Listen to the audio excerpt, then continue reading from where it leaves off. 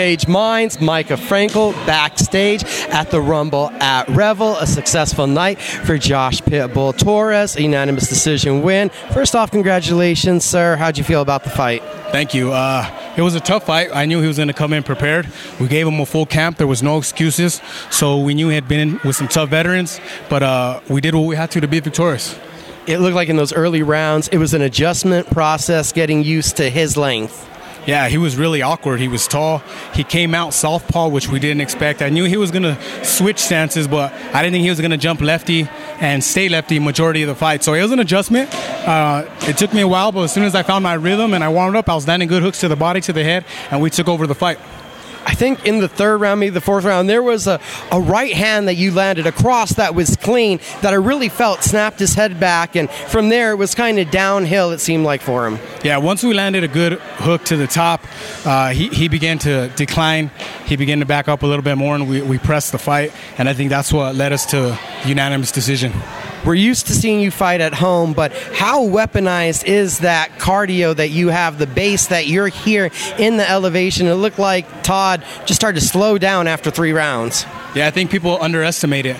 It's something that we really benefit from as New Mexicans, especially when I go up to the crest and I'm running up there in that elevation, running up all the way to the top of the hill. It really makes a difference, and I think that's what pulled me through this fight. I had to dig deep because, there was moments where he showed, explosion and quick combinations, but we were prepared for it mentally, physically, and we came out on top. How do you feel like you improved tonight?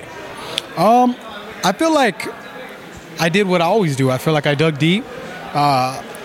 I could have boxed maybe a little bit more, looked a little more pretty, but y'all know that I love to put on a good show. I've never been in a boring fight, and I continue to let it all out, and I leave it all in the ring for my fight fans. That's 2 in a row now here locally. Feel ready to do it in 3 weeks again? Oh, yeah. I'm excited to get back in the gym. Had Diego Sanchez back here with me, lifting me up already, ready to get back in the gym. We're going to take tomorrow off, church day with the family, get some good food in my system, get back to work Monday with the team. Diego Sanchez, Josh Moreno coming out hard at the Bare Knuckle event.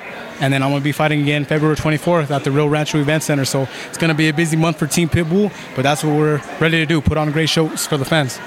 We didn't want to talk too much about the second fight before we got through this first one. Now you're through it. You've done it. Looks like you're all healthy here. Does it feel like this is a good, I don't want to call it warm-up, tune-up, but a good preparation for another big fight? You know what? I'm not going to lie, Micah. It was really hard to prepare for this fight, knowing that I had that one on the back of my mind. As much as I can say that I was focused on Todd Manuel, it was still lingering. I knew that I had to do the best that I could to get out of this fight, unblemished, without any cuts, without any injuries. And we did that. But it was tough preparing for this fight, knowing that, I had that one on the back burner and I had it at risk because it's going to be a great event. Top Tier Promotions always puts on a heck of a show. So knowing that they're teaming up with Triller, it's going to be, a huge event. So it was a lot of pressure. Also knowing that I had my fighters relying on me, Diego Sanchez, Josh Moreno, my amateurs. It was a lot of pressure because, let's be honest, you don't want your coach getting beat up. So, we did what we had to. I came out on top, and that's all that matters. We're ready for the future. You talked about the focus. It's hard to focus with that big moment on the horizon.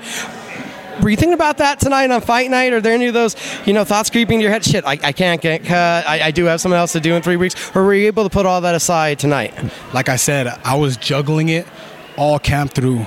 And I'd be lying if I said that I wasn't. So it was tough. It was a new type of fight for me.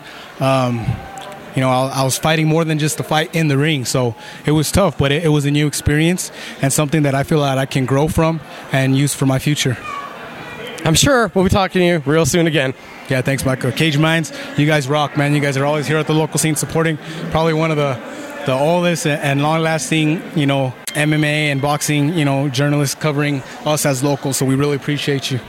Oh, and if you saw, you can read us around the world if you know what I'm talking about. Good on that.